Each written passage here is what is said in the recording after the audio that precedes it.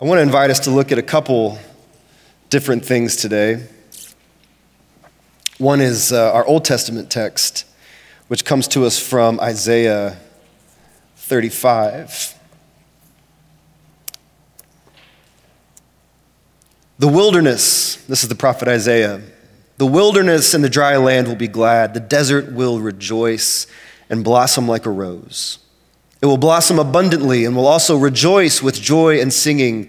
The glory of Lebanon will be given to it, the splendor of Carmel and Sharon. They will see the glory of the Lord, the splendor of our God.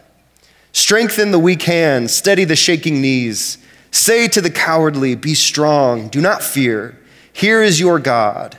Vengeance is coming. God's retribution is coming. He will save you. Then the eyes of the blind will be opened and the ears of the deaf unstopped. Noticing that when the vengeance of the Lord comes, what happens is that the eyes of the blind are opened and the ears of the deaf are unstopped. The lame will leap like a deer and the tongue of the mute will sing for joy. For water will gush in the wilderness and streams in the desert. The parched ground will become a pool of water and the thirsty land springs of water. In the haunt of jackals, in their lairs, there will be grass, reeds, and papyrus. A road will be there, a highway in the desert, and it will be called the Holy Way. The unclean will not travel on it, but it will be for the one who walks the path. Even the fool will not go astray. There will be no lion there, and no vicious beast will go up on it. They will not be found there, but the redeemed will walk on it. And the redeemed of the Lord will return and come to Zion with singing, crowned with unending joy. Joy and gladness will overtake them, and sorrow and sighing will flee.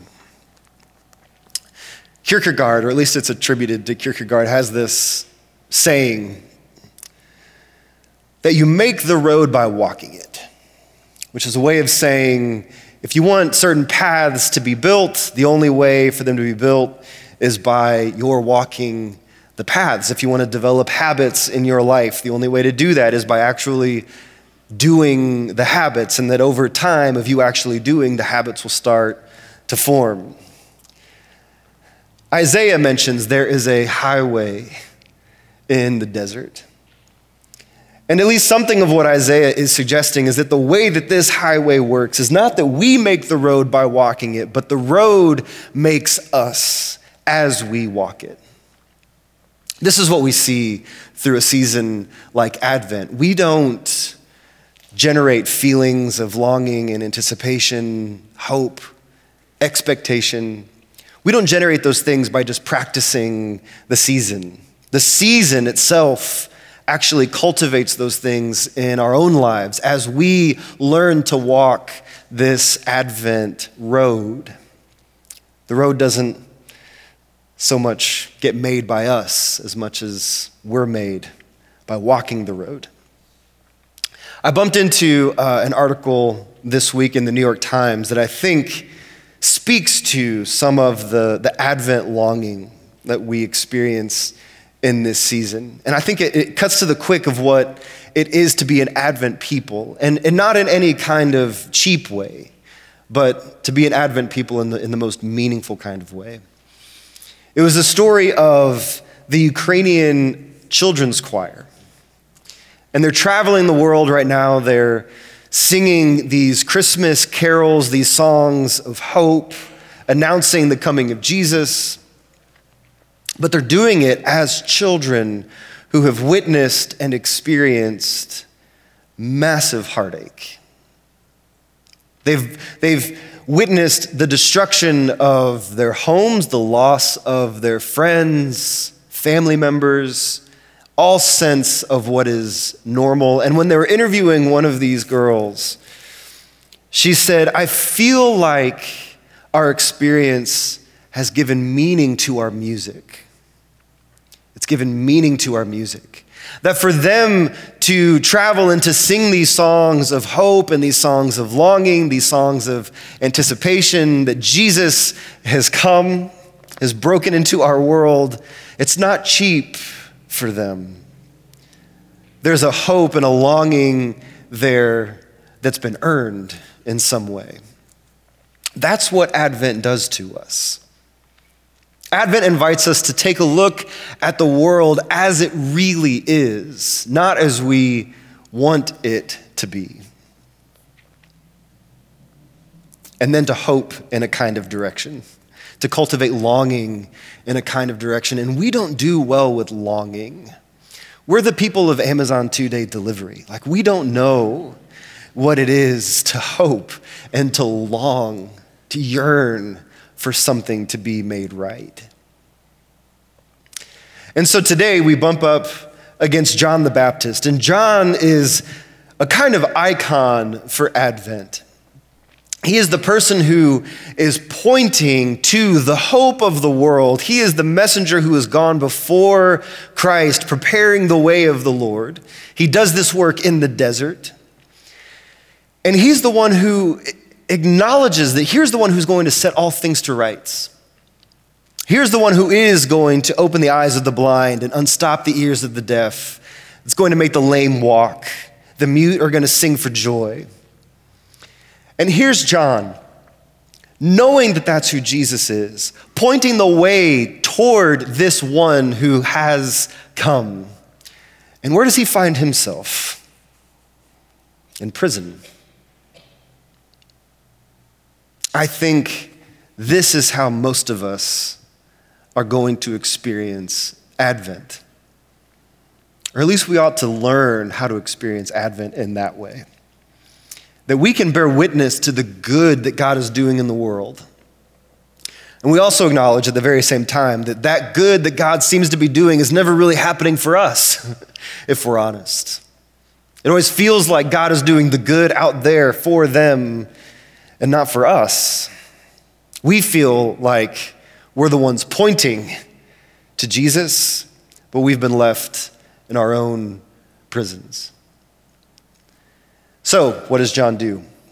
He sends two of his disciples to go and ask Jesus, "Are you the one that we've been waiting for? Or should we wait for another?" Now, this has always been a kind of confusing text to me because here is John, right? I mean, every icon of John, if you've not seen them, have him with his pointer finger extended out toward Jesus, and they make his finger like extra long so you can tell that it's John, right? He's the one who's pointing. He's the one who is always pointing us to Jesus, which is to say he's kind of the first one who's in on this thing that Jesus is doing. He gets it before anybody else gets it.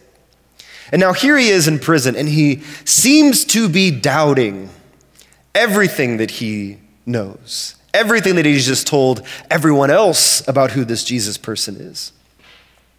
So he sends his disciples. Now, a few things that I think might be happening here. One, I think there is a way in which we can read this as a kind of doubt that's arising for John. And some of the work that John has to do here, some of the questions that are being turned over in his own heart and his own mind, is this really the one that we've been waiting for? And part of what John is experiencing is the very same kind of thing that Mary experiences in the garden, where she goes to grab on to Jesus, and he says, "Don't cling to me, Mary." Why? Because the Jesus that is resurrected is better than the Jesus that she knew. That this transformation that Jesus has just undergone, he's better than the Jesus that she knew. And the same thing is happening for John. That here he is in prison, but somehow the Jesus that's out there doing the work of kingdom building is better than the Jesus that he remembers. But doubt has crept up. And so he sends his disciples out to find out, are you really the one? And isn't it interesting that when they come to Jesus, Jesus gives them their answer, and then he sends them away. And the text says, as they were leaving, which means the very next thing that Jesus says, he wants them to overhear. And he says this about John.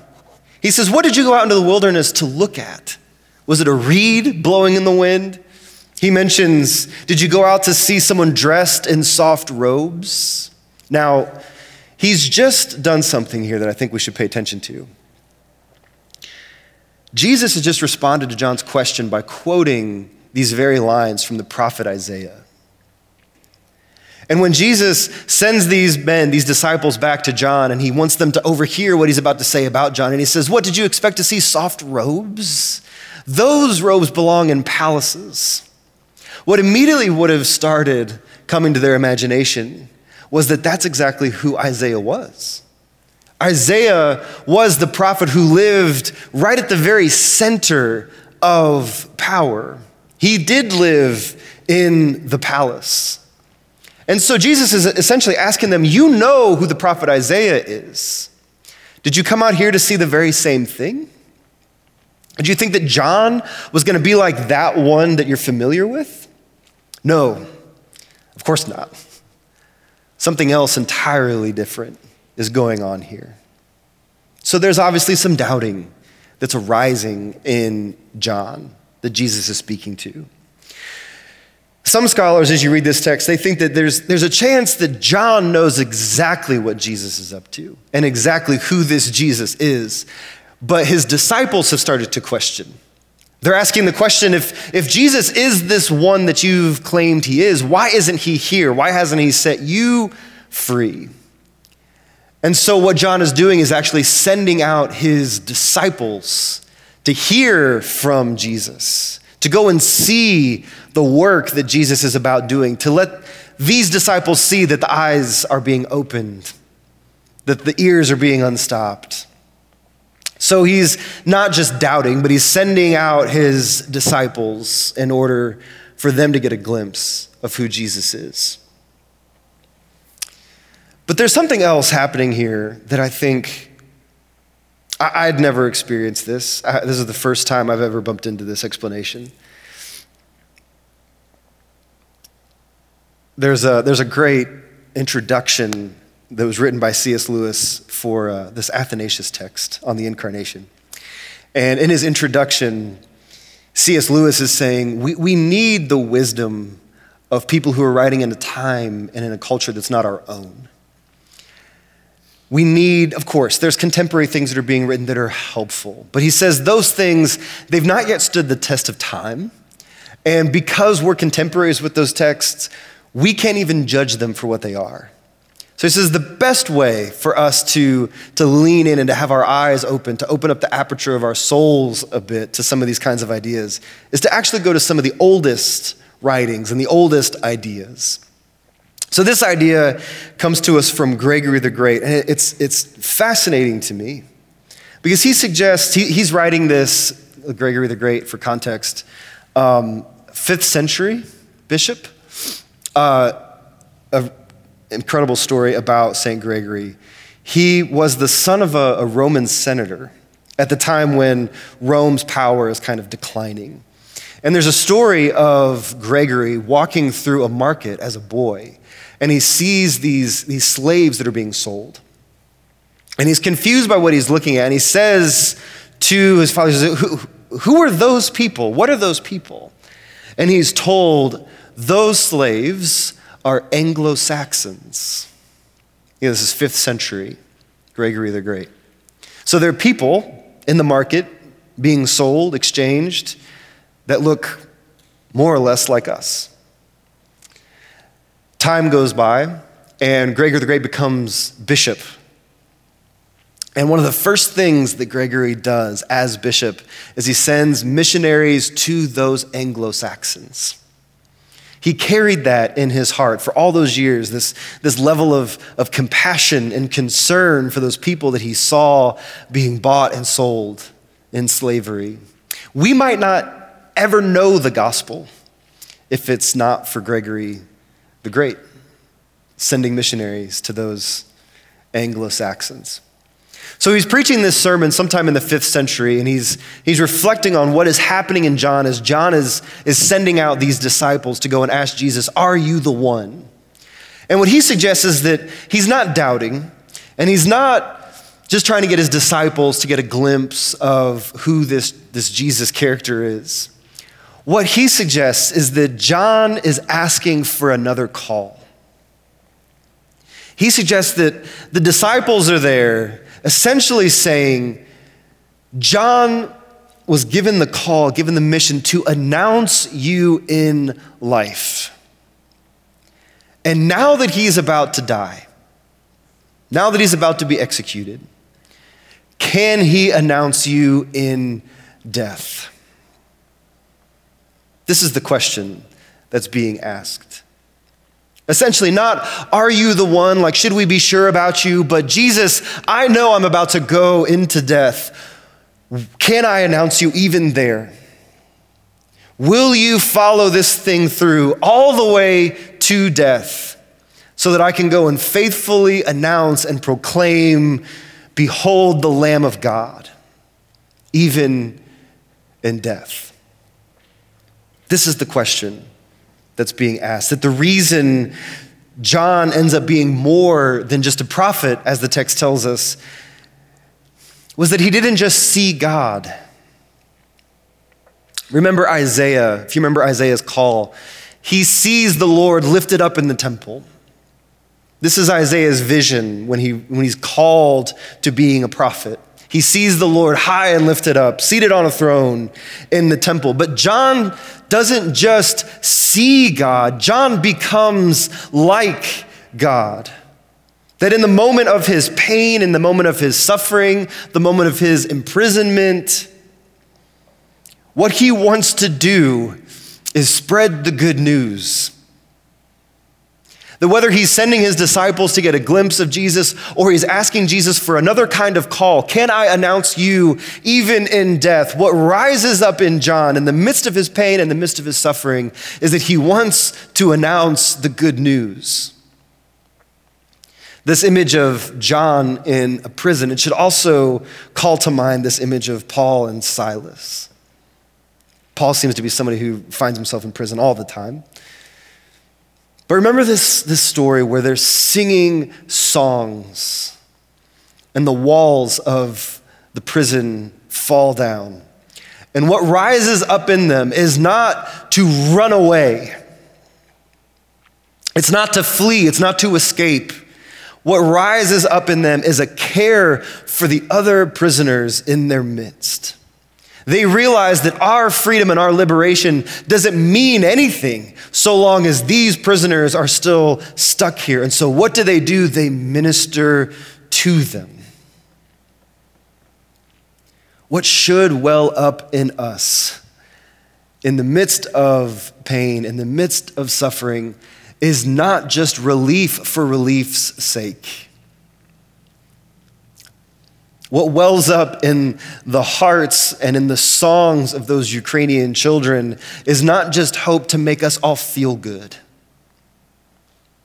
It's born from a deeper place. It's born from a reality of what's really possible, to hope in the darkness.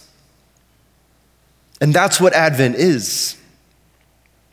As the power was flickering this morning, I joked, well, Advent does begin in the dark. It turns out Advent ends there too. We get to the end of this season, and we anticipate this one who's going to come and set all things to rights, who is going to overthrow all the systems and all the powers that stand in the face of Jesus. And it turns out that the one who comes to us is a baby. All of our ideas about how all of this gets set right, they don't amount to much. All of our ideas about what justice and freedom and health and wholeness, all of our ideas about what those things look like don't mean much. Because it seems that the way that Jesus answers those questions His solution to those problems doesn't look anything like what I would choose. But still we're asked, can you walk this road? If you do keep walking this road, it turns out that you might look like God in prison. You are called, hear this, you are called not to see God like Isaiah. You are called to be like God, like John the Baptist.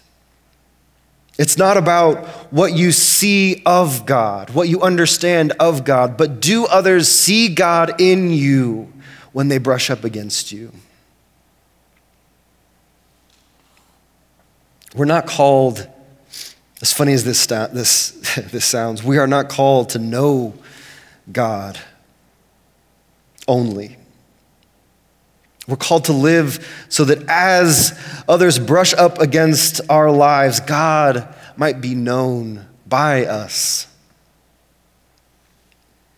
To be God's people, then, it's to find ourselves in places that we don't really want to be. To be sure, John the Baptist does not want to be where he is. Paul and Silas, again, don't want to be where they are. But the pain that you experience, God didn't put you there. God doesn't put you in places of pain, but God is in you as you are in pain. That's the point of Advent. You know, there's been this burning question for me. We hear Jesus say to his disciples to go and visit the people who are in prison. This is part of the way that God sorts the sheep from the goats, remember? That you feed the hungry, that you give drinks to the thirsty, that you clothe the naked, you visit the sick, you visit those who are in prison. And here is John in prison, and Jesus doesn't go visit him. And this week, as I was thinking about this text, I thought, Jesus, why didn't you go to John? Why does he have to send out his disciples to go and ask you a question? Why aren't you there to answer his questions directly? And what I felt pressed back against that question was, Jesus doesn't need to go see John. Jesus is in John. You might be in the midst of your own kind of pain, in your own kind of suffering, and you're wondering, when is God going to come to me? But God is in you, in your pain. And the question that we have in a season like Advent is, can we sing our songs long enough until we have hope? Not cheap hope. Hope that we earn. Hope that actually has meaning. God is in you, in your pain. And when the walls of whatever kind of pain that you're in actually do fall down, don't run away. Stay and sing and be God to those fellow prisoners. Because people that you know are in pain. And what they need, what the world needs, are people who have been in pain long enough to see God actually open up those walls and then to sit with them, to give them space to voice their questions and their doubts, their hopes and their longings. And we need to be there. We need to be there as people who know what's possible. This is Advent. This is hoping in the dark. This is being in prison, watching God do miracles for other people. This is asking God, look, it looks like this whole thing is going to end up pretty badly. Remember, John's beheaded not too long after this. And I think he had a sense of that, which is why he asks the question, as I go to Hades, can I announce that you're right behind me? just like I always have. Amen.